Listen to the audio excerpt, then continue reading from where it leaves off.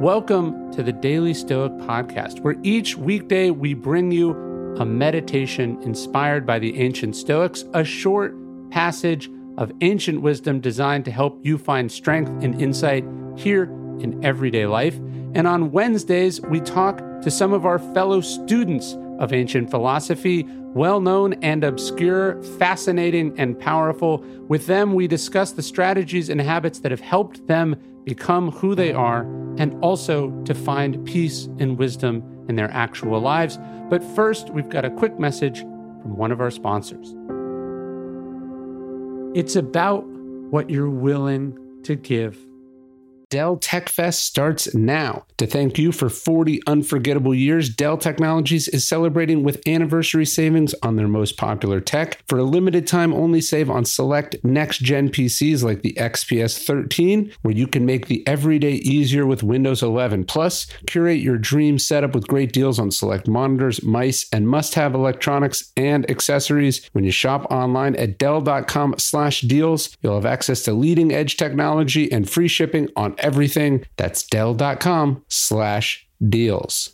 With everyone fighting for attention, how can your business stand out and connect with customers? Easy. Get Constant Contact. Constant Contact's award-winning marketing platform has helped millions of small businesses stand out, stay top of mind, and see big results fast. Constant Contact makes it easy to promote your business with powerful tools like email and SMS marketing, social media posting, and even events management. These tools would have been super helpful to me when I was growing the Daily Stoic, when I was writing my first book, and in fact have been. Right? The Daily Stoic is built around email marketing. That may well be how you heard of this very podcast. With Constant Contact, you'll reach new audiences, grow your customer list, and communicate more effectively to sell more, raise more, and fast-track growth. So get going and start growing your business today with a free trial at ConstantContact.com. Just go to ConstantContact.com right now. Constant Contact, helping the small stand tall. ConstantContact.com.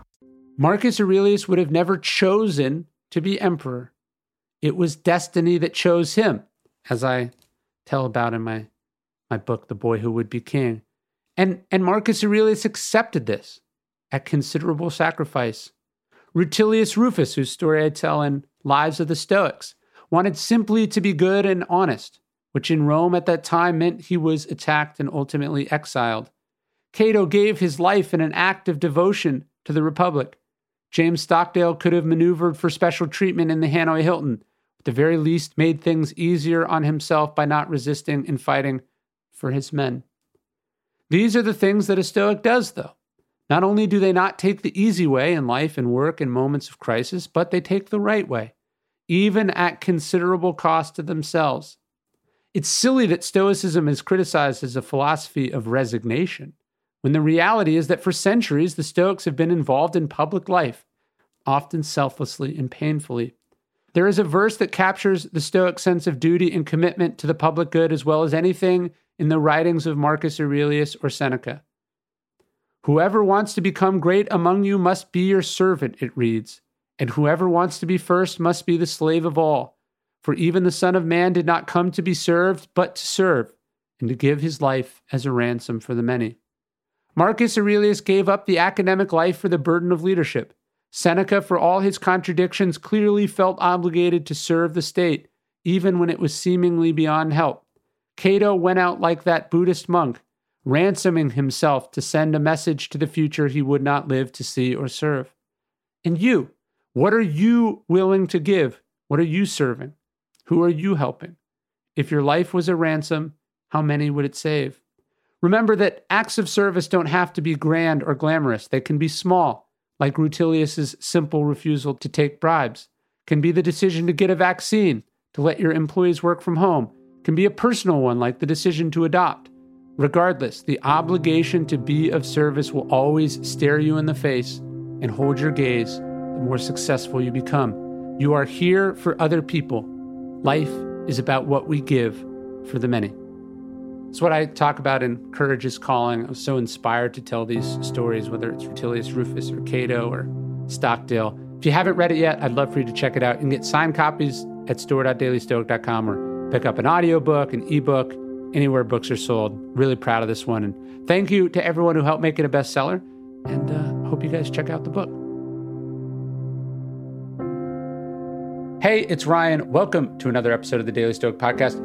Today we're talking about power. As Lord Acton's dictum says that absolute power corrupts absolutely.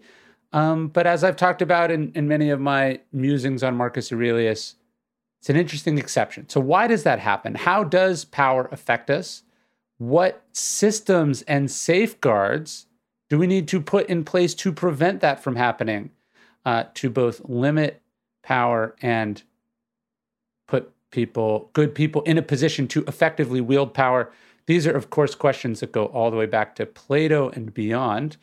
And my guest today, Professor Brian Klaas, who is a professor of global politics at the University College London and the host of the award-winning podcast Power Corrupts. His new book, Corruptible: Who Gets Power and How It Changes Us, is really interesting. I enjoyed it quite a bit. His past books include How to Rig an Election, The Despot's Apprentice, and The Despot's Accomplice.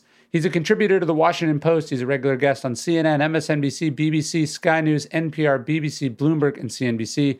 He's advised NATO, the EU, and several major international NGOs, and he's received his doctorate on politics from Oxford. But I think what's most interesting is he's not studying power in the abstract, but as you read in the book and you hear in this interview, he got up close and personal. He actually talked to exiled tyrants, psychopaths, gang leaders, controversial political leaders of all types. And as a result, has some really interesting insights to share. And I think you'll really enjoy this interview. You can follow Brian at Brian Klaas. That's Claas. And you can go to his website at brianpklaas.com and enjoy his new book, Corruptible: Who Gets Power and How It Changes Us. And of course, enjoy this interview.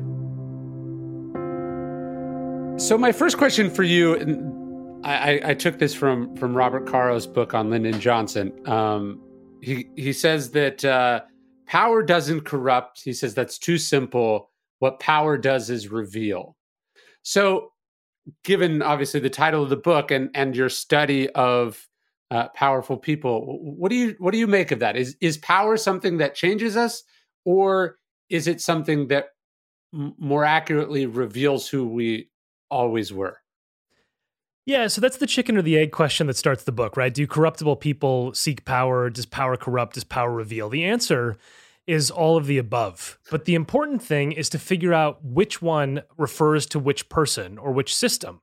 Because if you have a rotten person to begin with, a power-hungry, corruptible person who obtains power, the remedy to that is different than if someone is turned bad by power. And so what I think we're paying not enough attention to is this sort of intervening aspect we don't think about, which is how the system functions. And that's why I start off the book by saying, if you were thrust into the position of being the dictator of Turkmenistan or North Korea, how would you change? And I think the answer, if we're all being honest, is we'd probably behave a lot worse. So what I'm trying to do in the book is explain this complexity that's too often boiled down to these little taglines that end up really obscuring some much more nuanced dynamics. And if we want to fix the problem, we have to understand that complexity. Yeah, there's a Stoic named Musonius Rufus who is an advisor to a Syrian king, and then ultimately is exiled. So he sees power up close in Rome, and I think he's talking about this in one of the essays. He says it's actually not fair to judge powerful people for the things that they do. Because you have no idea what you would do if you suddenly could do anything and everything and get away with it. So I think that is a fascinating question. What would you do if you suddenly were a powerful person? How would that change you, as opposed to this sort of Monday morning quarterbacking of how could they do this? It's how do you think you would act if you were suddenly in the same situation? Yeah, I have a chapter in the book, chapter 6, that deals with this question head on. And I think there's sort of two quick examples I want to give you. One of them is it's a natural experiment that actually tackles this question, because King Leopold II of Belgium oversaw two different places at the same time. He was the king of Belgium, and he was also the sort of tyrannical dictator of the Belgian Congo at exactly the same time. And in Belgium, in a good system with lots of constraints and oversight, he was a reformer. He was known as the Builder King. He's established a lot of modern Belgium. He had educational reforms. In the Congo, where all of the sort of rules were taken away and he didn't view people as fully human because they were, this was in the late 1800s, he was a monster. He was responsible for millions of deaths. And one of the things that I set out to do in the book was I tried to actually sit down with these people and understand them. So probably the weirdest thing I did was I went and took a ski lesson with Paul Bremer, the guy who ran Iraq after the Bush administration invaded. He's now a ski instructor in Vermont, and so I said, "Can I interview you?" He said, "Sure. Just come on the chairlift and we'll spend a day together." And he ran. Whatever you think about the invasion of Iraq or Paul Bremer is sort of irrelevant for this. The point that I took away from him was that he was the ambassador to Norway and Malawi, and he served with distinction. Nobody criticized him. He gets to Iraq, and one of the first things he does in the first meeting he convenes is he raises the possibility of shooting looters who were stealing TVs and creating general chaos. And the thing he said to me is, I never would have suggested this in Oslo. Right. I mean, but I inherited a dictatorship, and all of a sudden, everything that he was dealing with was the choice of one bad option versus another. And I think when we evaluate people in power, we have to think carefully about what we would do in their position so that we can have fair assessments. It's not to absolve them. It's just to say you have to understand them. Isn't it strange just sort of how timeless all this stuff is, right? Like he's basically made a proconsul of a territory of the world's largest empire in the same way that, Cicero is a proconsul, in the same way that MacArthur is, suddenly thrust in charge of, war-ravaged Japan, that we think this stuff is so distant. And yet it's 15 years ago, this guy, just a normal guy, is suddenly not quite an absolute ruler, but close enough that the ancients would have been oh yeah, we have the same job. Yeah, and I draw on ancient ideas in the book multiple times because I do think they're timeless. I mean, remember thou art mortal is a chant that's given to sort of bring people down to size, to remind them that they're not, just complete deities on earth. And also, you think the last chapter of the book is called Waiting for Cincinnatus. And one of the points that I try to bring up is, Cincinnatus is this guy who's thrust into power and doesn't want it. He tries to get out of power as soon as he can. He does his job with integrity. And then he goes back to his farm. And I think too often we're waiting for that person and not thinking enough how we can create that person. And that's what, when I talk about systems, I'm talking about, let's try to make sure that Cincinnatus-like figures emerge rather than just sort of hoping that someday they'll find themselves into positions of authority. I want to talk a lot about Cincinnatus. I have that written down. And I remember a couple years ago, I went, someone had read one of my books in the United Arab Emirates. And I went and I spent some time with this member of the royal family who's sort of very high ranking. And I remember walking into this room with this person and going yeah, you have the same job as a medieval king or a medieval prince. You're literally a prince, just as there have been princes for all this time, but not in the prince in the UK system where it's a figurehead. You actually are making the decisions of government. And I think you're right. It's he's thrust in essentially an impossible position. He didn't choose the choose the position, certainly benefiting from it, but still has to solve the problems of day-to-day governance and the day-to-day problems of being a human being who is put in the impossible situation of, as you say, remaining uncorrupted in an inherently corruptible position. Yeah, I mean, and this is why when I tried to encounter these people, to understand them, to sort of, sometimes have breakfast or drink wine with them, whatever it was, to sort of actually get them to open up to me, you draw these experiences and then you try to figure out what they mean for the rest of us. And so, one example of this, I start early on in the book. I've been to Madagascar several times, and Madagascar is this country of extreme poverty off the east coast of Africa. And this guy that I've gotten to know reasonably well, his name is Mark Ravalomanana. He grew up completely penniless, selling yogurt off the back of his bicycle.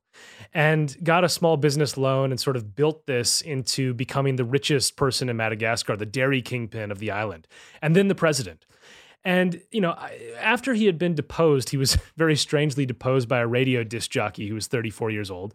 He had this situation where, I go to his house and he's got this breakfast table laid out, and every single inch of the breakfast table is full of food, right? I mean, he grows up penniless. He was from an origin story of scrounging for food, and now he's got this like 30-foot table filled with food for the two of us. And he has this little bell on his table, and he rings it when he wants a pen, and these two guys compete to try to be as fast as possible to get the pen to him. And, it's one of these things of how you lose sight of being grounded, being sort of understanding where you came from.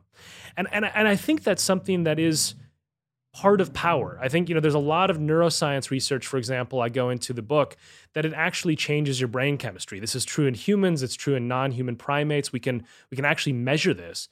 And so you have that effect. And then you think, why aren't we trying to figure out how to counteract that? Right? I mean, I think this is the issue that I dove into in writing this book is, okay, we can accept that power corrupts. We can accept that power-hungry people are drawn to power.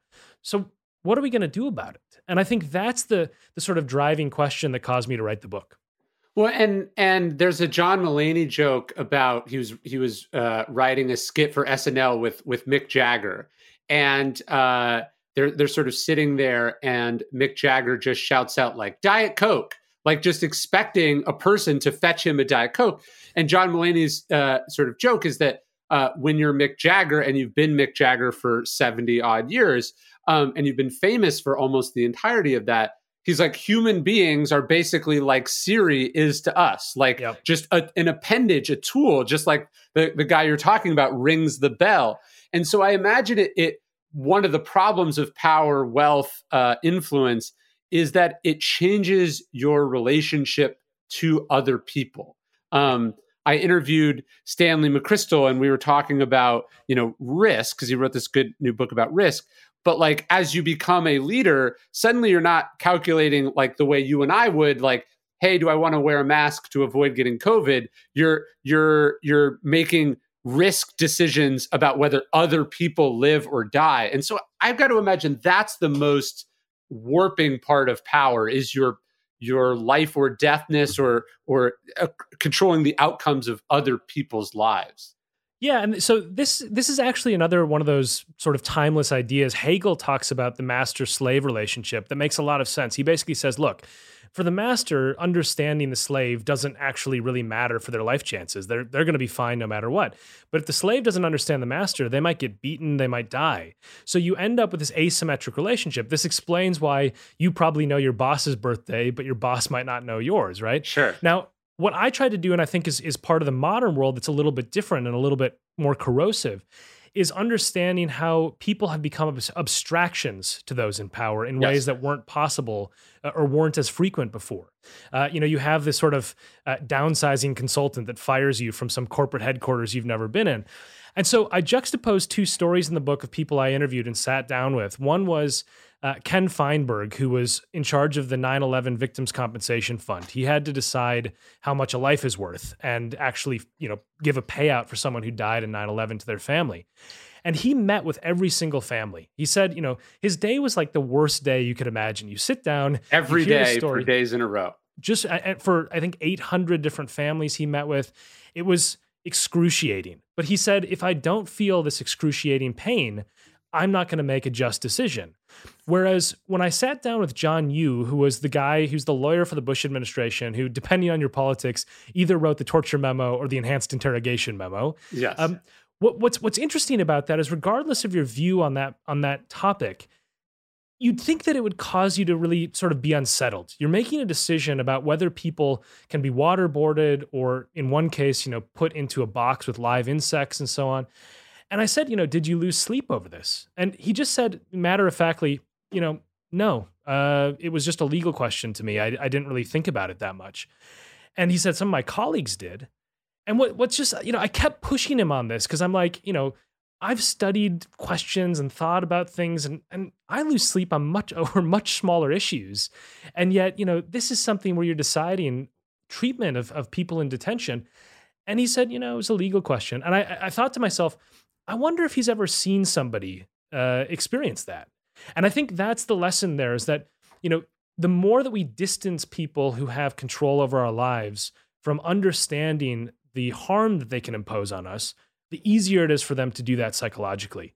And I think we've built a lot of systems that have made that very easy to do because we have lots of people in faraway, corporate offices or in, Washington, D.C. who don't see the consequences of some of their decisions. Well, it's interesting too, right? Because we often think when we think about power, we think about a politician or we think about a general or we think about a billionaire with thousands of employees. But maybe even this is a way to not have to think about the power we have over people.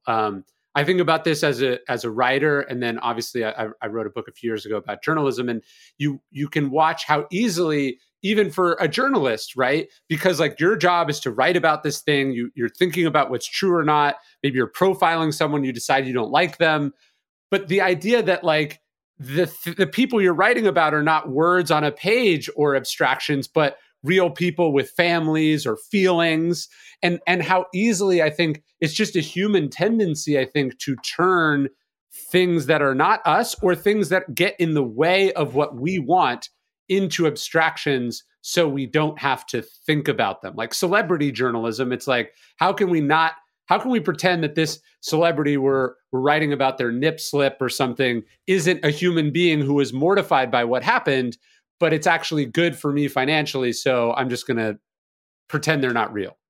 Yeah, there's this whole realm of research into this that I go into in the book about this concept called psychological distance. And basically the idea is that, humans, we conduct triage in what we care about. You can't care equally about everything. So you sort of say, okay, I'm going to care about my family first and foremost, then my friends, then my coworkers, depending on your coworkers, of course. But then, the point is that eventually you get outside of the realm of people that you actually care about. And that's the concept of psychological distance. How far away are they from that sort of inner circle? And when they do studies with this, very simple study where they have this machine, they tell people, look, there's a machine over there, and when you push this button, it squishes ladybugs.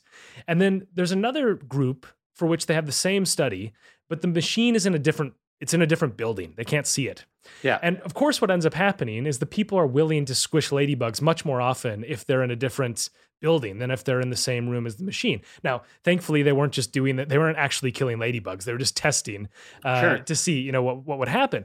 But it's one of these things where I think we have a lot of systems that have engineered distance. And, you think about how this is going to impact society. It's creating barriers between people who normally would interact. And one thing we definitely know about in all sorts of research around polarization and hatred and things like that is that when somebody is a category to you, it's so much easier to discount their worth and their value than if they're somebody who you have rich, nuanced understandings of. So, the example I have in the book is if you just think of somebody as like a migrant, that's different than if it's, somebody who's on the company softball team who brings in sourdough every, Thursday. All of a sudden, your thoughts about somebody who immigrated to the country is different. And that's true across all sorts of realms of, politics, business, sports, etc. So I think we need to pay more attention to how we engineer societies to try to minimize psychological distance between rulers and ruled. If you're new to Stoicism and you want to do a deep dive into the philosophy, how it works, how you apply it, what you need to know, where to start, I suggest you check out Stoicism 101, Ancient Philosophy for Your Actual Life. And that's our entry course into Stoic philosophy. It's 14 emails over 2 weeks. There's 5 hours of office hours sessions with me where I've answered a bunch of the most pressing questions about Stoicism. We really get into how the philosophy works, how you apply it, what it can do for you, and where to start in your study. So check that out at dailystoic.com/101. And of course, remember, if you join us in Daily Stoic Life at dailystoiclife.com, you get this course and all our other courses for free. I think that's really what makes outsourcing so effective is that by sending it far away, you allow things to happen that you would never tolerate if your office was on the top floor of the factory, right? If you had to walk through or just be in the same place as the people, you would not tolerate the same squalid conditions. You would not tolerate them dropping over dead. You would not let the building be so precarious it could fall down on them. So it's not just that, oh, hey, labor is cheaper, across the Pacific or whatever. It's that by making it far away, you can pretend that it's not happening in your name or that it's not happening at all. And so perhaps part of what power is the not the ability, but it's like the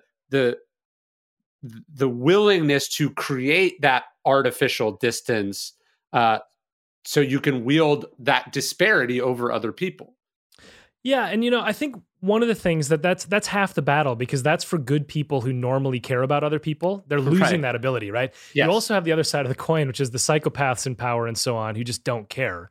Right. So I think you have to think, okay, let's start with the good people. I mean, one of the things that I talk about, it's a bit of trivia, but it's sort of an interesting aspect. I'm over in the UK, and they have this thing that happens when prime ministers take office, because the prime minister can't actually know everybody they're going to govern, right?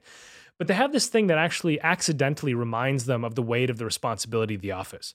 So the way the nuclear weapons work in Britain is they have 4 submarines that have nuclear weapons on them. And the prime minister, on their first day in office, handwrites these letters that are put in each of the submarines with instructions for what to do if London is wiped out in a nuclear blast. And it's sort of, should you retaliate? Should you do nothing? Should you turn the subs over to the US Navy? Whatever. But the point is that the prime minister has just finished this electoral campaign, has just sort of celebrated with, a glass of champagne. And then they get handed these 4 envelopes and 4 letters. And they say, you can write whatever you want on them. They'll only be opened if London doesn't exist anymore. And I think, that sort of provides a lesson to more normal people that those weight of responsibility reminders are the things that prime us to think more carefully about our actions. And I think, we're not going to all control nuclear weapons, thankfully, but we all do experience these sort of aspects in our lives. And I think engineering systems that force us to reconcile the weight of those responsibilities, even for small amounts of power, I think will create more virtue in our society.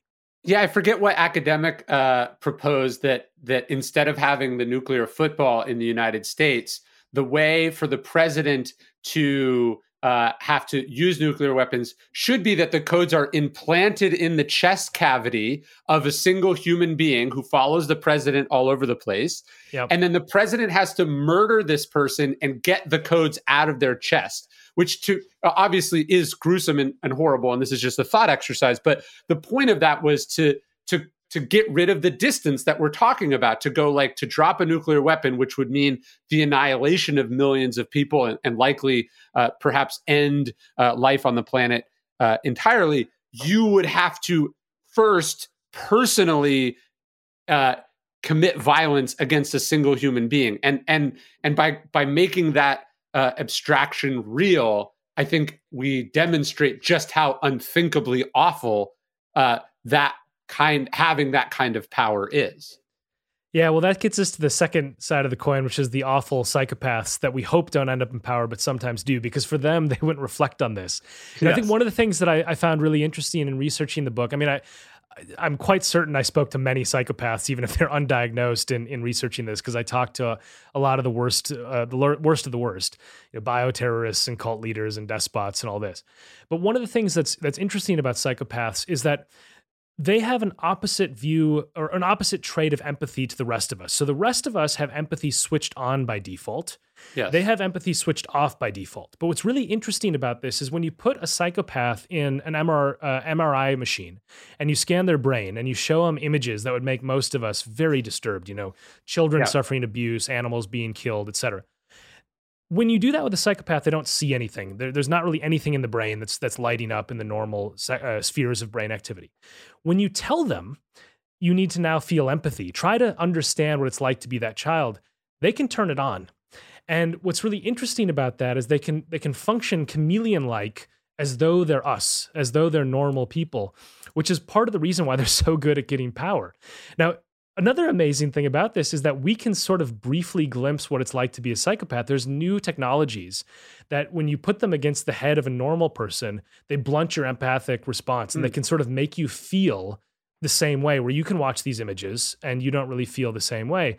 And I think the lesson there is that, there's actually a fundamental brain difference between some people who are disproportionately in power. We have evidence that psychopaths are overrepresented in the highest echelons of business and politics and so on. And so what you have to do is you have to think about power in a full sort of 360-degree format. You have to think about, okay, who's seeking power, who's good at obtaining power, who's good at holding on to power. And then once the bad people slip through the cracks, how do we get them out of there? How do we constrain them? Because, I think that we're sort of on autopilot. I think that when I talk to people and I say I'm a political scientist or I study power or how, power operates, what they always say to me is, why is it that the people I know are all good and decent and full of integrity and virtue? And then I look up and I don't see the same thing in leadership. And, that disconnect is one where I think it's solvable. And that's, again, it's one of the main rationales for writing the book is that I think we're just sort of drifting where we're unhappy with this and we're not trying to change it in sophisticated ways. No, I think this is something we're struggling with in America, which is like, I think actually taking a cue from you guys, so much of the American system, it turns out, was sort of relying on a certain set of unwritten rules or unwritten norms, like that a person would care about their reputation, that a person would not want to be outwardly hypocritical or dishonest, right? That a person would not want to be seen as uncaring or unfeeling or stupid or, all these things. And so then when not just one person, because I think it's worse than that, but then when a person comes into power, whether it's a psychopath or just a narcissist or just a shameless person, you realize, a system that relies on people checking themselves is very vulnerable. And, whether you're talking about a Hitler or whomever, the system, people just go, eventually someone else will do something about it, or eventually they'll check themselves. That's who manages to sort of run roughshod over the system because it wasn't designed with an acknowledgement that those people exist or not fully taking into account the lengths or things that those people are willing to do.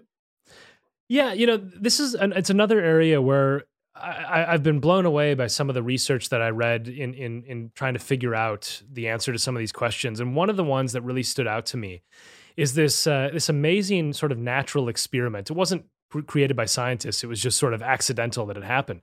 But in New York City, diplomats to the United Nations don't have to pay for their parking tickets. Right. They used to not have to pay for them anyway. It was sort of like, you get out of jail free card because you had diplomatic immunity. So what happened was, over the course of several years, $18 million worth of parking tickets were being racked up by all these diplomats. And what was fascinating was that what you sort of would expect is what happened initially. Like the Norwegians, the Scandinavians, the Japanese, they sort of didn't park illegally. They mostly behaved.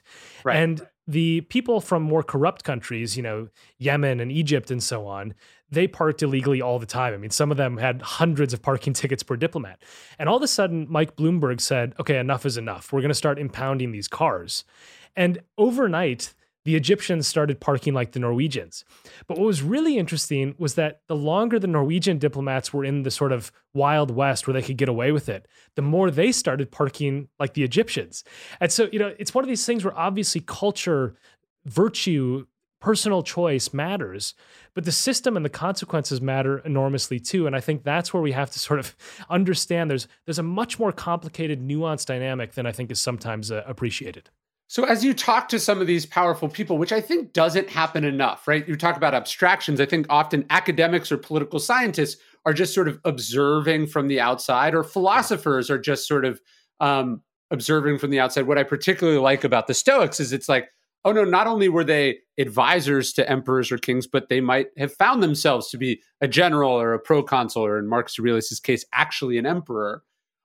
As you talk to some of these people, like what really stood out to you? Like what's something you heard that you were like, it stopped you cold? Because I think when we talk to a psychopath, or you just realize, oh, this person's operating under a totally different worldview or frame that would have been inconceivable to me until I heard them say it. Yeah, it's a great question, and I could not agree with you more about the sort of armchair academic. It's something that has bothered me for a long time, where I've always said to other political scientists, like if you had a scientist who studied elephants and they'd never like seen an elephant up close, you'd find that very weird. And yet there's all these people who study politics or, authoritarian regimes like I do, who don't go there. They don't talk to these people. Yeah, So, it's like you look at those medieval drawings of animals they never saw. They're like trying to draw a giraffe or a rhinoceros from a description from Pliny the Elder or something, and it looks grotesque. But that's what it is, because it's a refraction of a refraction of a refraction. Exactly. So that's why I sort of said, look, I'm not, my business here is not to judge these people. I have personal judgments about them, but my business is to understand them so we can make the world better. And so what I did was I sat down with quite a lot of vile people. Now, one of the ones that stood out to me, and she's not particularly vile, but she's a fascinating case study. She's the daughter of a guy named Jean Bedel Bokassa, who took over the Central African Republic in the 1970s and made it the Central African Empire. This is a place where most people were living on $1 a day, and he spent like $27 million on his coronation. And then after he was coronated, he started killing people, serving them to his crocodiles, and at least on one occasion, allegedly served human flesh to a visiting French dignitary. So, I mean, this guy is pretty bad, right? Yeah. Now, I met his daughter in Paris at this bistro. We had wine together, and I was asking her about him, and it was so jarring because she's one of the only family members who has broken with the sort of legacy and actually criticized him. But she still has this Stockholm syndrome of like, yeah, he's dad. It's not just that he's dad. It's like, yeah, but he was powerful. He was decisive. She can in one sentence say, oh yeah, he was a monster. Like when I didn't do the right thing as a child, he burned my clothes in front of me. And then in the next statement, she'll say, but he was, he provided a name that should be respected. Because I said, don't you want to change your last name? Because you're like affiliated with this cannibal dictator. Yeah. And she's like, no, not really. I'm sort of proud of the last name. And then I asked that question of, do you think you're going to end up on the throne, in the Central African Republic someday? And she had that answer like, American politicians usually have, which is, I'm not ruling anything out. Yeah. And what was striking to me was this question of, is this genetic? Is there some aspect of power hungry people that is inherited? And it's not an insane thought, because hyenas inherit dominance. So do zebrafish. With mice, you can knock out certain genes and make them super dominant or super submissive. And there is a lot of evidence that power is genetic. It's a trait that seems to be correlated. We have this thing called the leadership gene that some people have found. But the problem is we still can't pinpoint what exactly that gene is doing. Is it that the gene is causing people to obsess over power, or is it that it makes them better at getting it?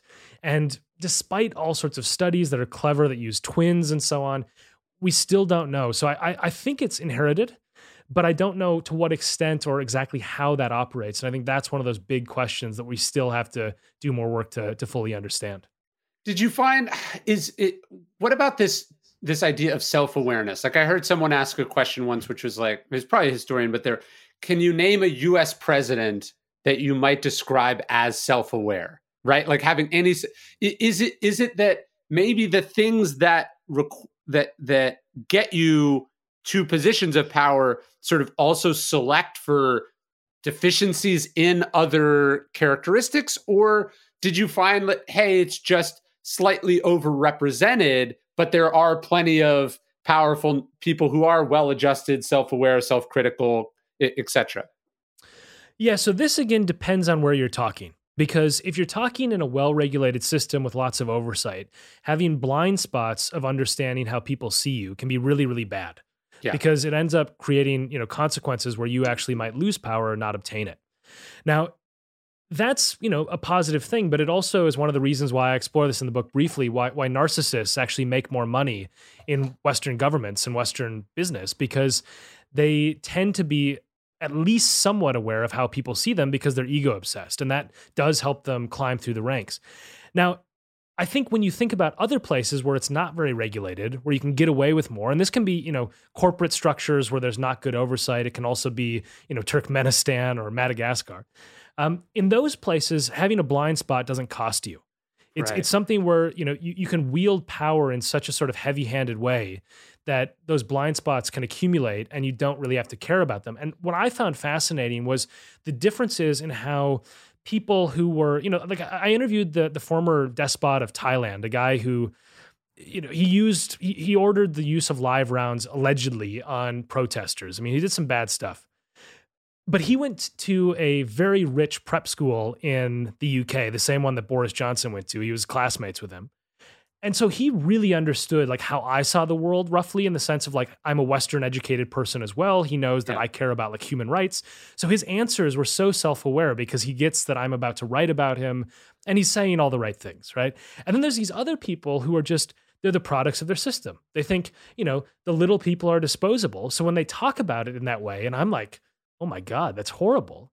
They're not even aware that they said something controversial. And so, I think that speaks to this idea that we're a product of our cultures, but we're also a product of our constraints. And, if you have good cultures and plenty of constraints, the blind spots hurt you. If you don't, you can get away with it for a long time and accumulate power despite being quite an awful ruler. Get your Easter shopping done without leaving the house with DoorDash. When the holidays come around and family comes to town, things can get forgotten. But with DoorDash, you can order your Easter baskets, chocolate bunnies, brunch must-haves, and so much more, all in one place, delivered right to your door. Actually, last Easter, I was in Annapolis. I was giving a talk, and we realized we didn't have some of the Easter supplies we needed for the hotel room we were in to give our kids a little on-the-road Easter experience. And that's what we did. We DoorDashed everything we needed for Easter, just like a couple weeks ago when I hurt my ankle. I DoorDashed an ankle brace and some medicine. You can get anything you need on DoorDash. With so many local and national stores to choose from, you can take it easy this Easter knowing you can get everything you need. Whether you're looking for plastic eggs for your Easter egg hunt or needing an ingredient for a side dish, DoorDash can help. Order now and get everything you need for Easter on DoorDash. Use code DailyStoic to get 50% off up to $10 when you spend $15 on your next convenience, grocery, or retail order on DoorDash. That's code DailyStoic. Order using DoorDash today for eligible users only. Terms apply. The Daily Stoic is brought to you by Progressive Insurance. One of the cool things about podcasts is that you can multitask while you're listening, but depending on what you're doing right now, like for instance, if you're not in some kind of moving vehicle, there's something else you could be doing. You could be getting an auto quote from Progressive Insurance. It's easy and you could save money by doing it right from your phone. Drivers who save by switching to Progressive save nearly $700 on average, and auto customers qualify for an average of 7 discounts. Discounts for having multiple vehicles on your policy, being a homeowner, and more. So just like your favorite podcast, Progressive will be with you 24/7, 365 days a year, so you're protected no matter what. Multitask right now. Quote your car insurance at Progressive.com to join over 29 million drivers who trust Progressive. Progressive Casualty Insurance Company and Affiliates. National average 12-month savings of $698 by new customers surveyed who saved with Progressive between June 2021 and May 2022. Potential savings will vary. Discounts not available in all states and situations. As you met these people, how often did you feel like envy or respect? Like, there's that saying, sort of like heavy is the head that wears the crown.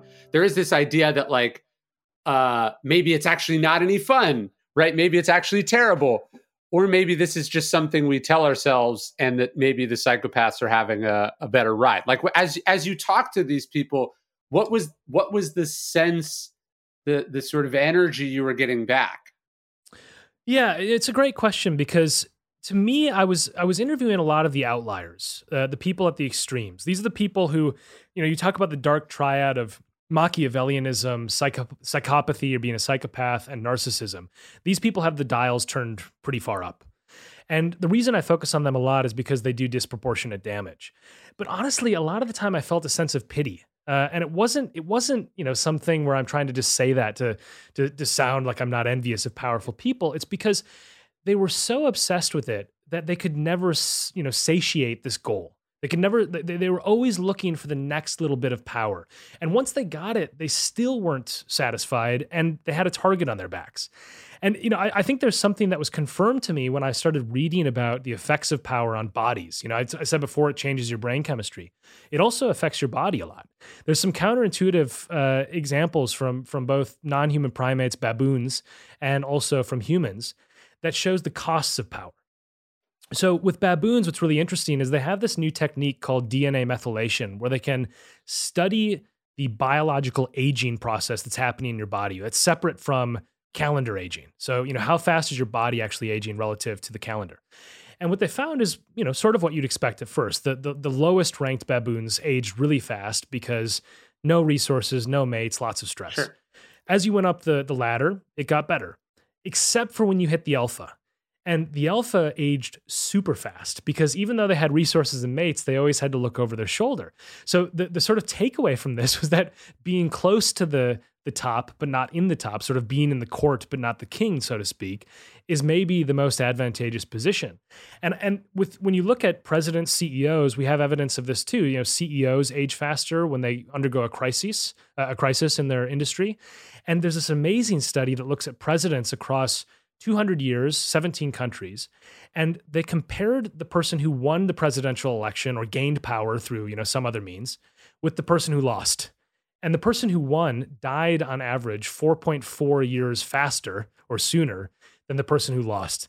So, I think both in terms of happiness and in terms of longevity, there's actually some significant cost to huge amounts of power. And it makes me sort of question whether it's right for all of us, unless we're power hungry, obsessive, to really angle for the very, very top. Yeah, I think this is a question people might think it's political, but I remain fascinated. Like, what is it like to be Donald Trump? Right? Like, what is it like inside the head? Not like if I put you inside of his head, right? Because you're still you, that there'd be so many feelings and judgments you have. But what is it like? It's almost as inconceivable. There's that famous essay, like, what is it like to be a bat? Like, What is it like to be Napoleon or Alexander the Great or Hitler or Trump? Not that they're all the same, but like, when the dials are turned all the way up that way, and then you get what you think you wanted, what is that like? Is it terrible? Or is almost like the Dunning-Kruger effect, like the terribleness of it is hidden from you because you don't have the self-awareness? I remain fascinated by that question. Yeah. So, I think that there's two things that are worth pointing out with this sort of experience of immense power. One is the stuff that's hidden from us, the stuff we can't really always tell, but is actually happening to us. And the other is the experience-based stuff. I mean, whatever you think of Donald Trump, he has had some very weird experiences in his life. I mean, it's an unusual life he's led. Yeah, it's Shakespearean. And it creates some really bizarre sort of thought processes that will happen to anybody who's, I think, had that life. Now, you can debate what you think about Donald Trump. It's not my purpose to say here, but I think that the other thing that's really important to point out is that there are biological effects that happen related to power. It's not just that power corrupts because of some thought process or some sort of mentality, which those things are all true. But there's an amazing this guy that I talked to, I absolutely found fascinating. He studies macaques, these monkeys, and he's got a class 2 drug license from the DEA because he has like perfectly cut cocaine in his lab. He's at Wake Forest. His name's Dr. Nader. And basically what he does is he takes these monkeys and he puts them in individual housing situations. So they're all sort of alone. Then he puts them into groups of 4. And he says it takes like 5 to 10 minutes and they establish a hierarchy. He can point to them 1, 2, 3, 4. It's very, very clear cut. And then he offers them the choice between cocaine or banana pellets. And they have this little chair that they learn like which lever is which. And they have this little chair they sit in. And amazingly, the top 2 monkeys always take the banana pellets, and the bottom 2 monkeys always take the cocaine. And then if you rehouse them, if you take the monkeys and put them in a different group, and the top monkey all of a sudden ends up in position 3 or 4, it switches. And when they open up the brains and they dissect them, they find that there's different levels of dopamine receptors, different kinds of dopamine receptors in the monkey depending on which position they had in the hierarchy. So, this is where, when I started doing this research, I was talking to all these people. I was understanding their experiences were really weird. They're also treated very differently. But things are actually happening at the physical level. So, I found it endlessly amusing. I'd tell people what I was writing the book about, and everyone would sort of look at me knowingly and say, "Oh yes, power corrupts, absolute power corrupts, absolutely. I already know all that." And I'm like, yeah, you're just scraping the surface. This is a much, much bigger problem than what you think it is. Well, because it's so unknowable for exactly the reason you said earlier about, the guy he's self-aware enough to know that you're writing about him and he's concerned about his legacy, because power is ultimately a performance, right? And so we have such such a little insight, because really powerful, well-adjusted people know what they can say and not say. Like, so I'll say this was years ago, so no one can guess what it was. But I had a guest on the podcast, and he was a billionaire, and so he got on, and when we logged into Zencaster, there's sort of like in the waiting room or whatever. Anyways, I could hear him talking, and he didn't know that I could hear him talking, and he was talking to what I believe was like a real estate agent, and they were talking about a house, and she goes, "It's very nice," and he goes, "But is it livable?" He says, "Because I've seen $80 million houses that are total teardowns." Right. And so the mask slips. He doesn't know I'm observing. And he's talking about whether an $80 million house is good enough for him or not. Right. And then we get on the podcast, and we have a totally normal conversation. You would never guess that his sort of needs and expectations about reality were so preposterously skewed. And this is also a very philanthropic, like, good person as far as like the world sees. And it just made me, it was like, yeah, you just never know what it's actually like in those rooms. And even their recollections, you read a presidential memoir, and it's like, of course it's about securing their place in history. It's not actually what happened in the Situation Room or not. They're not actually reflecting on the struggles of power. It's all through the prism of fame or reputation management. We just don't know. Yeah. So the flip side of that, I think I love that story, because what's so interesting to me about that is I've had to try to tangle through this web of lies that are often told to me. I mean, when you ask somebody who's like a coup plotter or a rebel leader, I sit down with these guys and I'm like, why did you do it? They're never like, oh, for the money. I mean, they always say something. So, but the flip side of that story with the billionaire is also, what about the times when the performance is happening and you're not sure it's a performance or not? So this Thai leader that I sat down, I've had, coffee with this guy 5 or 6 times when I go to Bangkok and sit down with him. And he's a very, very polished speaker. The first time I met him, neither of us knew what the other person looked like, particularly in the flesh. I'd seen pictures of him or whatever. And we're meeting at this little cafe at this super posh hotel, right? I mean, it's like $600, $800 a night, which in Bangkok is a lot. Yeah. So anyway, I'm in this little cafe and I'm early, and there's only one guy there, and he's in like a t-shirt. It's this it's this yellow t-shirt. And I'm like, okay, that's not the former prime minister, because he's going to be in a suit and tie. And he thinks because I'm, this professor, he's like, oh, that's not him. He must be much older. So both of us are sort of sitting there, and we end up like emailing each other in the same cafe. And I'm like, I'm sitting here. He's like, oh, I'm in this, yellow shirt. Now, when I get over to him, he says to me, oh, sorry, I'm dressed so informally. I was just donating blood. And, and I'm like, I leave that conversation after an hour, and I'm like, was that whole thing like set up? You know what I mean? Like, I don't know. I have no idea. Maybe he was actually donating blood, and then he came and wanted to chat to me, and it was on the way back, and that's why we ended up at this hotel. Or he's actually plotted, because I write for the Washington Post sometimes, and he knew that I was going to write about him. And so it was like, okay, was this calculated? And I have no idea. I have literally no idea, and that's always the dilemma. That's for somebody who's up close to someone in power. Then you think about how we assess politicians or business leaders who we've never met, never encountered, never talked to.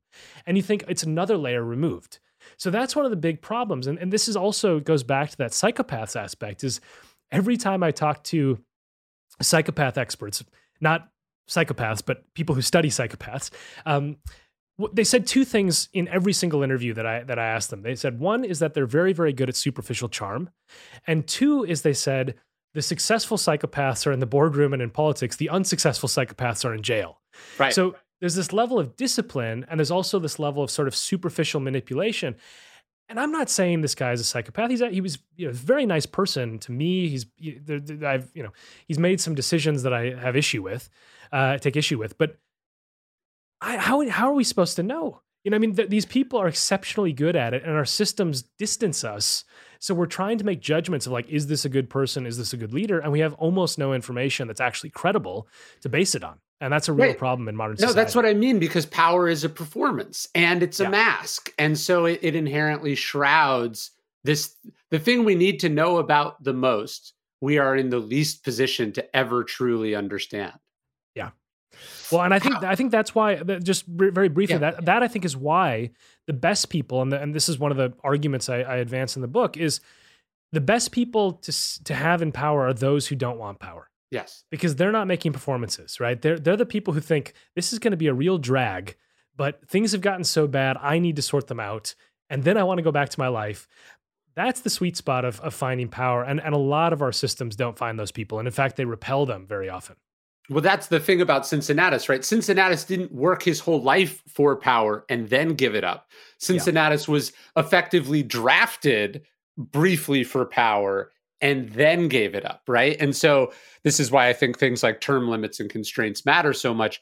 If it is an end to itself, people are much more likely to be permanently attached to it and probably corrupted by it than if it is a temporary phase. I was thinking about that the other day because you talk about cops in the book.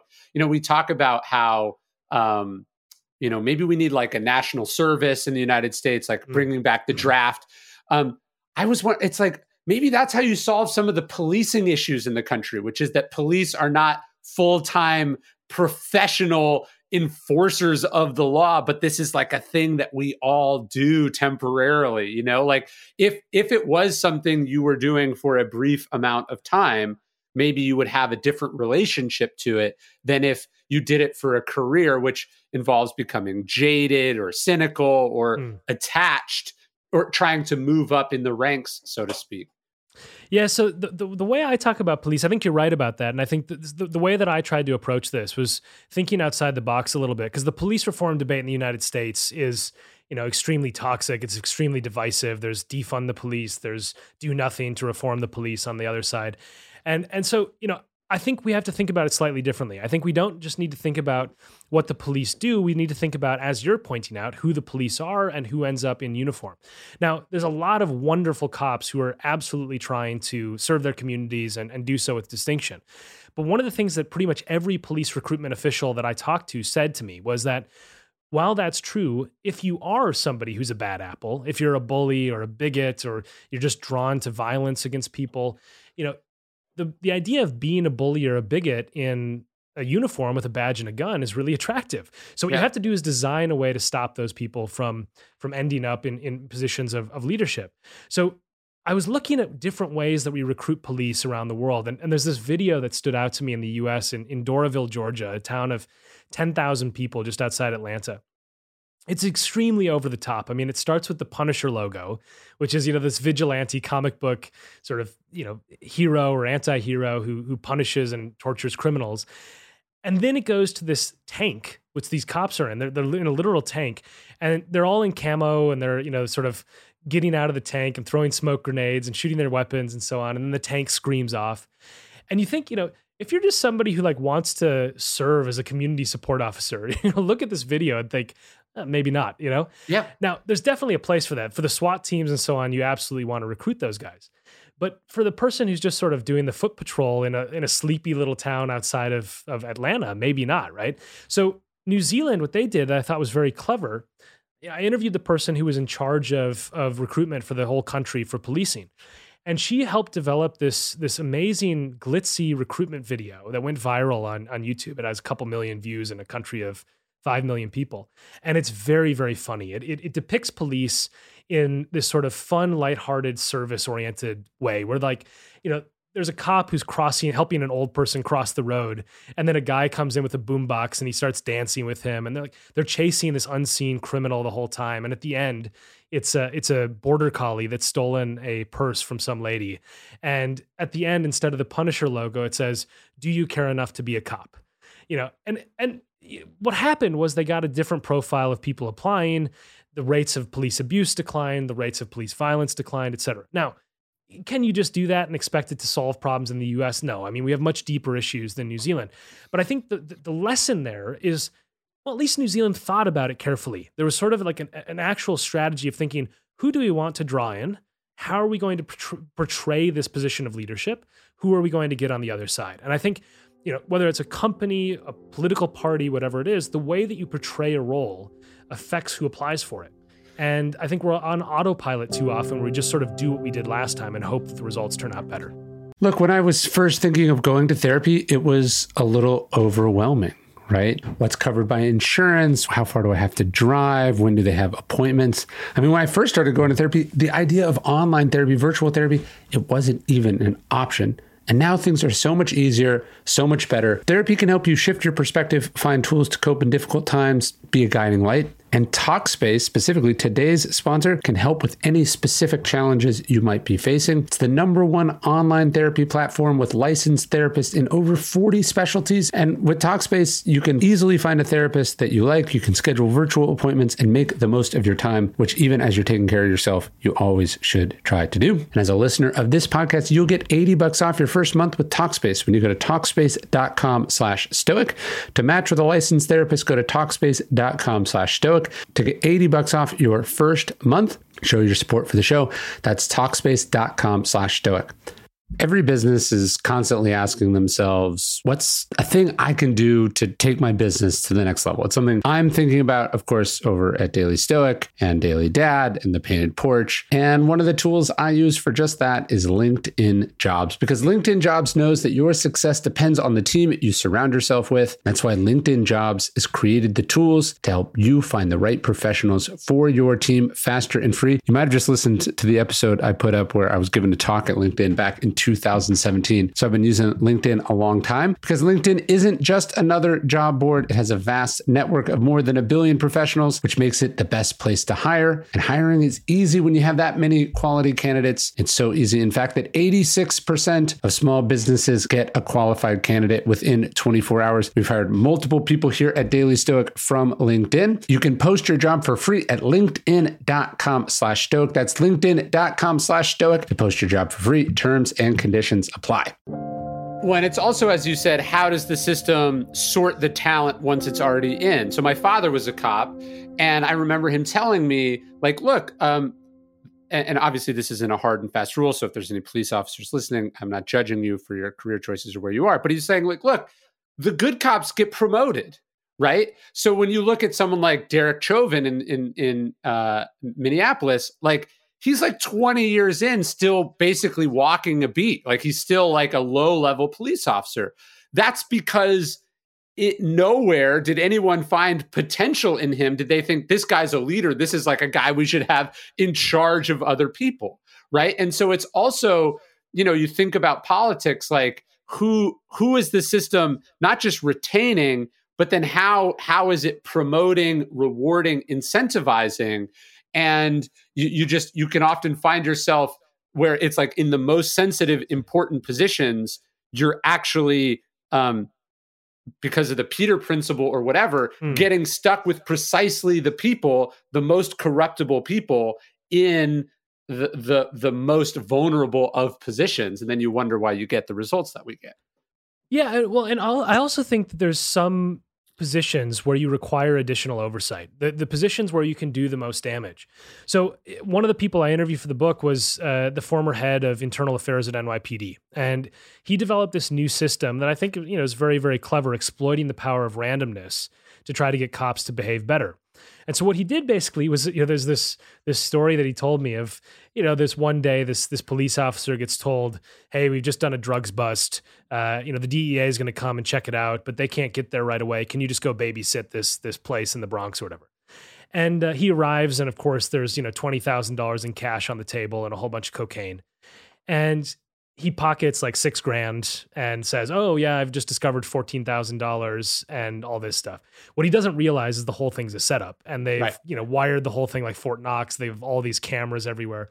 And as soon as he tries to go home with the money, they sort of haul him in. What was really interesting, though, and I think this, the story makes sense. It's fair enough. It's straightforward. But the wrinkle here is they only did 500 of these. They did 500 different stings across the entire police department. When they surveyed cops and said, were you set up in a sting? 12,000 cops said yes. And that's because 11,500 encountered situations that were real that they thought were fake. And so it caused them to behave differently, because every time they encountered, $20,000 cash on the table, they're like, this is the internal affairs trying to set me up. And it creates this sort of healthy dose of worry in people in positions of power that maybe this is not a real situation. So you need to actually care about that. Now, I don't want to live in a dystopian society where like, the break room fridge has like baited, sandwiches. Sure. But I think for certain positions where you have immense authority and the ability to do disproportionate harm, a little bit of randomized oversight like that might be a good idea. Well, we opened with how ancient this is. This is Juvenal's famous quote of who watches the watchman, right? Yep. Like who is the check? Like the police are setting up stings all the time to catch ordinary citizens in moments of temptation or wrongdoing, but would be aghast at being subjected to the same level of scrutiny or temptation. And this is why they have unions and public figures who advocate for them because they want they don't want to be subjected to that. Yeah, this is one of my favorite stories in the book that I tell. Is there's this guy I interviewed. He's this amazing journalist in Ghana, and his name is Anas. He goes by. And when I interviewed him on Skype, he was wearing, as he always does in public, this like hat with beads over the face. He's never seen. There's no pictures of him in the world. He's deliberately never photographed. And the reason why he does this is because he wears disguises. He does undercover journalism, and like, at one point, he dressed up like a rock. It's the funniest costume. It's so amateurish, but like, it's got these little eye holes. It's like this lump of sandstone and all this. But what he does is he pretends to be other people, or he just is literally a rock on the side of the road near somebody who's getting away with some bad behavior. And the idea that's so powerful about him in the same realm of who watches the watchers is because nobody knows who Anas is. Everybody could be Anas. And that's the power of his brand of journalism. That's what he always says is that, if the second people know what I look like is the second that these people can get away with it again, because they're never going to wonder, is this person actually an undercover journalist? Again, it's about balance. I mean, he's exposing judges who are basically, getting bribes or whatever it is, but you have to ensure that sort of element of oversight is deployed in a way that's not dystopian for the rest of us, but is deployed for the people at the very top.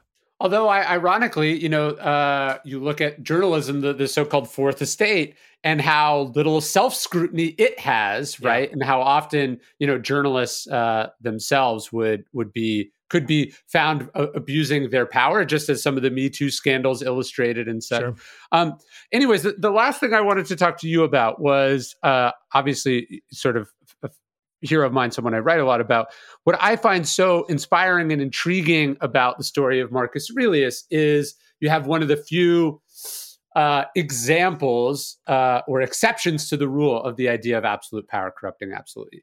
And it's this weird story, right? Because for 3 or 4 emperors in a row, they don't have a male heir. So they have to choose a person, but they choose them. Sometimes it's an older man, sometimes it's a younger man. But in Marcus Aurelius' case, he's chosen as a young boy, but then another man, Antoninus Pius, is chosen as his stepfather, basically. So it's 2 removed. But going to your point about you want people who don't want power, supposedly the story is when Marcus Aurelius is told, he's like in his teens that he's chosen for this. He starts to weep, and he weeps because he's like, from my study of history, he's like, I know this doesn't end well. Like he knows about bad kings, and ultimately does become the emperor. Does largely a good job, although certainly not perfect.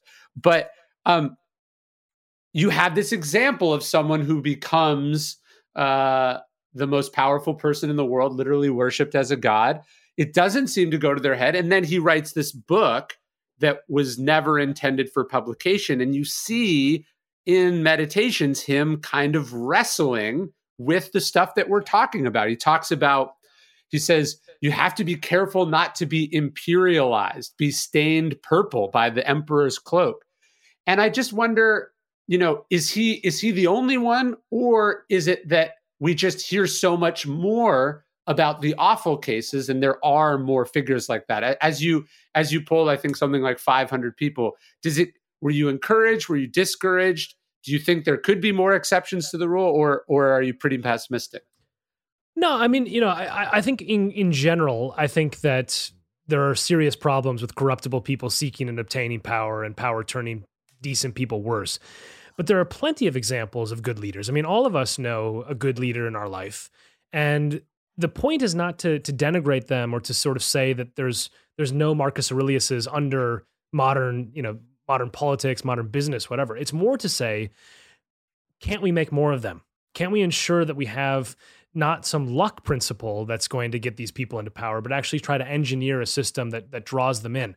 Now, I think what's particularly interesting about Marcus Aurelius is that he's so self-reflective about this.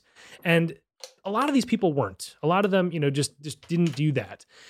There was one example, I don't actually write about him in the book, but he's somebody that I interviewed. He's a man who, an amazing figure in Tunisia, who basically, he plotted a coup in the 1980s, failed, was tortured, fled into exile in the UK, and then came back after the Arab Spring and ended up near the highest echelons of power in the new sort of democratic government. And he convinced his party to step down after one term. He said, look, we shaped a lot of the debate around the new constitution. We had the first crack at the presidency. It's healthy for our country in reform terms to have somebody else in power. And this just doesn't happen, right? I mean, a whole political party just relinquishing power voluntarily, not contesting elections. So it happens. There are people out there who have that vision.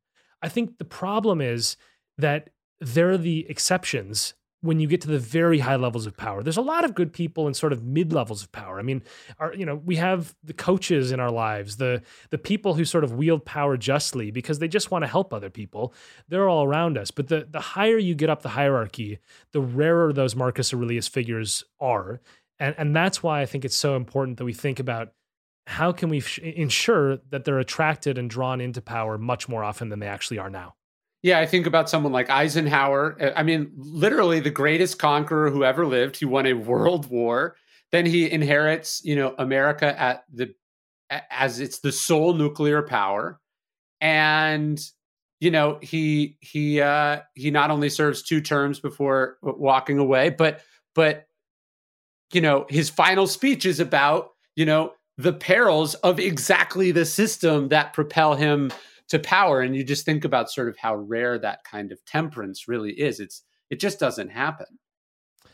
I wish it did a lot more. And I think, that's the last third of the book is 10 principles that I think could help us get better people into power, draw them in, promote them, find ways to bring the Marcus Aureliuses and the Eisenhowers to the forefront of modern society. Because I think as divided as the United States is, one thing that most Democrats and Republicans agree on is they're not totally satisfied with the core of leaders that we have. And I think that's something that actually unifies us. And that's because some of these systems are fundamentally broken. Yeah. And I think it's worth noting too, because we talked about a lot of dudes. I just read this biography of Angela Merkel, which I thought was fascinating. Like how do you get a leader who is the leader of the free world who's still shopping for her own groceries, right? Or there's a scene in the book where she chides her aides for laughing at a joke that she knows they've heard before, right? She's like telling it in front of someone and her aides are laughing at it. And she's like, you guys don't think this is funny. You're doing this because you think I want you to do it. And I just think about the self-control and the self-awareness that something like that would require. It leaves much to be desired in the leaders that we see pretty much everywhere else. Yeah, I have a significant amount of time that I devote in the book to understanding the sort of gender dynamics around power and also why it is that women are so underrepresented to our detriment in positions of leadership.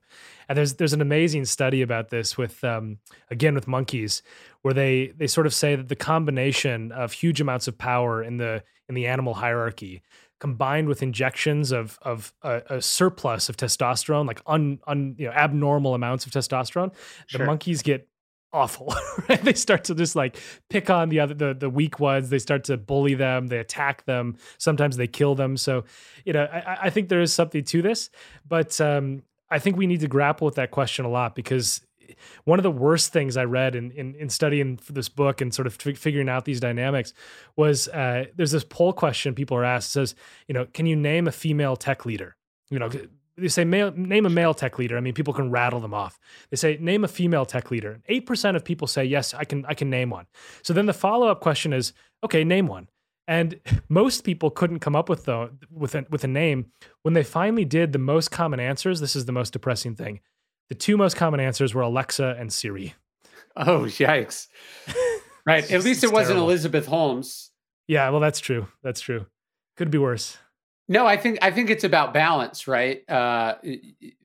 The idea of sort of masculine, feminine energy, different personalities, different viewpoints. That's almost a final check against the corruption of power, is just not being around lots of people who are exactly like you with the same experiences, desires, incentives, whatever. You want to be checked by the examples of other people. Yeah, and I think that's something where, when you do actually look into studies of how women wield power differently from men, the conclusions are either pretty much the same or better. There are no studies that I found that suggest that women are more likely to be prone to abusive behavior, and most of them suggest exactly the opposite of that. But I'm very careful about that, because I think one of the things that's problematic is when you have gender essentialism and you say like women are good at some things and bad at other things. It actually, it is quite a dangerous way of thinking, and I don't think it's supported by the evidence. But if you were to look at the psychology studies about power and so on, if anything, they tend to point in the direction of less despotic, less abusive, less prone to corruption, et cetera, for women. Well, my book, Ego is the Enemy, is a bunch of people wrote in and they said, why aren't there more female examples in the book? Is it that women don't have egos? And it was, no, of course they do. I don't think it's really a male or a female thing. It's just the male ego has for thousands of years prevented the female ego from destroying itself the way that the male ego has, right? So there's a certain historical bias to we hear a lot more. There's a lot more Julius Caesars than Cleopatras, so we tend to associate this with the sort of a male energy, a male focus. But if things were reversed, we'd be talking about it the same way, because I think you're right. There's nothing inherently gendered about the way that power warps the human psyche. Yeah, I think there's also another wrinkle here, and it's about how we study power and gender, which is, okay, so there's loads and loads of studies that show if you take the same resume, the same CV, and you put a female name on the top or a male name on the top, differential rates of callbacks and job interviews happen. I mean, males get offered job interviews more, even with the exact same qualifications. So if you take that as given, which I think is pretty well established, then when you're comparing people who are in positions of power, men and women, you're going to have some mediocre men who have sort of fallen upwards. Yes. Whereas because of the barriers, a lot of exceptional women are going to be the ones who are in positions of power. That skews the data a bit. So, there's a lot of complexity, because it's not just like we're comparing apples to apples. It's that we're comparing, apples to oranges in a system in which the oranges might get promoted more easily than the apples. Well, they're different sample sizes. Exactly. All of these things. And that's why, again, I'm sort of careful about this, because yes, the studies seem to show that women are all of these things. But if you say definitively that there's some fundamental difference between men and women, I think that's been used to subjugate women, that sort of viewpoint, for a very long time. So I'm careful about threading the needle between those two sort of ideas. And I think it's very important to be careful with them in general. No, I think that's totally right. And I think your overall point is connected to that, which is that awful people are overrepresented when we think about power, and because psychopaths have an advantage over regular people in the way that they're willing to do things that other people perhaps are not. And I think that all of us would agree that a better level of representation and more levels of voices around power would provide that check that you're talking about. I mean, good leaders like you talk about, whether it's Marcus Aurelius or Angela Merkel, understand that and put those people around them. But you can't always expect that every leader is going to do that. So it's best if we have a level of sort of different perspectives in and around the people who govern our lives in the end. Well, to rejigger the phrase of a particularly awful person, we're not sending our best. That's one way that I've that's the most charitable way I've ever heard that quote presented, I think. No, I think we're sending our worst and then hoping for the best. And yeah, indeed. Yes. Indeed. Well, Brian, I love the book and I love this conversation, and thank you very much. Thanks so much for having me on. It was a pleasure to chat to you. Hey, it's Ryan. Thank you for listening to the Daily Stoic podcast. I just wanted to say we so appreciate it. We love serving you. It's an honor. Please spread the word, tell people about it. And this isn't to sell anything. I just wanted to say thank you.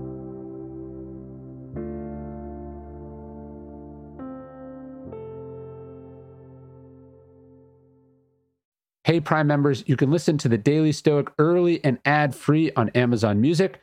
Download the Amazon Music app today. Or you can listen early and ad-free with Wondery Plus in Apple Podcasts. In the 1980s, Frank Farian was riding high as a successful German music producer, but he was bored. German pop was formulaic, dull, and oh so white. Frank had bigger dreams, American dreams. He wanted to create the kind of music that would rival larger-than-life artists like Michael Jackson or Run DMC. So he assembled a hip-hop duo, two once-in-a-lifetime talents who were charismatic, full of sex appeal, and phenomenal dancers. The only problem? One very important element was missing, but Frank knew just how to fix that. Wondery's new podcast, Blame It on the Fame, dives into one of pop music's biggest controversies. Milli Vanilli set the world on fire, but when their adoring fans learned about the infamous lip-syncing, their downfall was swift and brutal. With exclusive interviews from frontman Fab Morvan and his producers Frank Farian and Ingrid Segui, this podcast takes a fresh look at the exploitation of two young Black artists. Follow Blame It on the Fame wherever you get your podcasts. You can listen to Blame It on the Fame early and ad-free by joining Wondery Plus. From Wondery, this is Black History for Real. I'm Francesca Ramsey. And I'm Conscious Lee.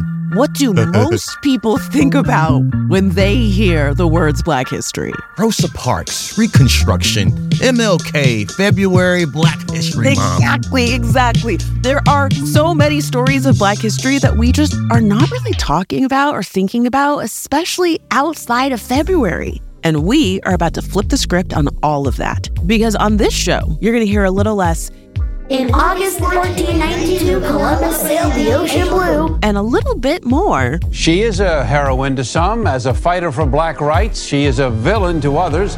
Follow Black History for Real on the Wondery app or wherever you get your podcasts. Listen everywhere on February 5th, or you can listen early and ad-free on Wondery Plus starting January 29th. Join Wondery Plus on the Wondery app or on Apple Podcasts. Black is beautiful.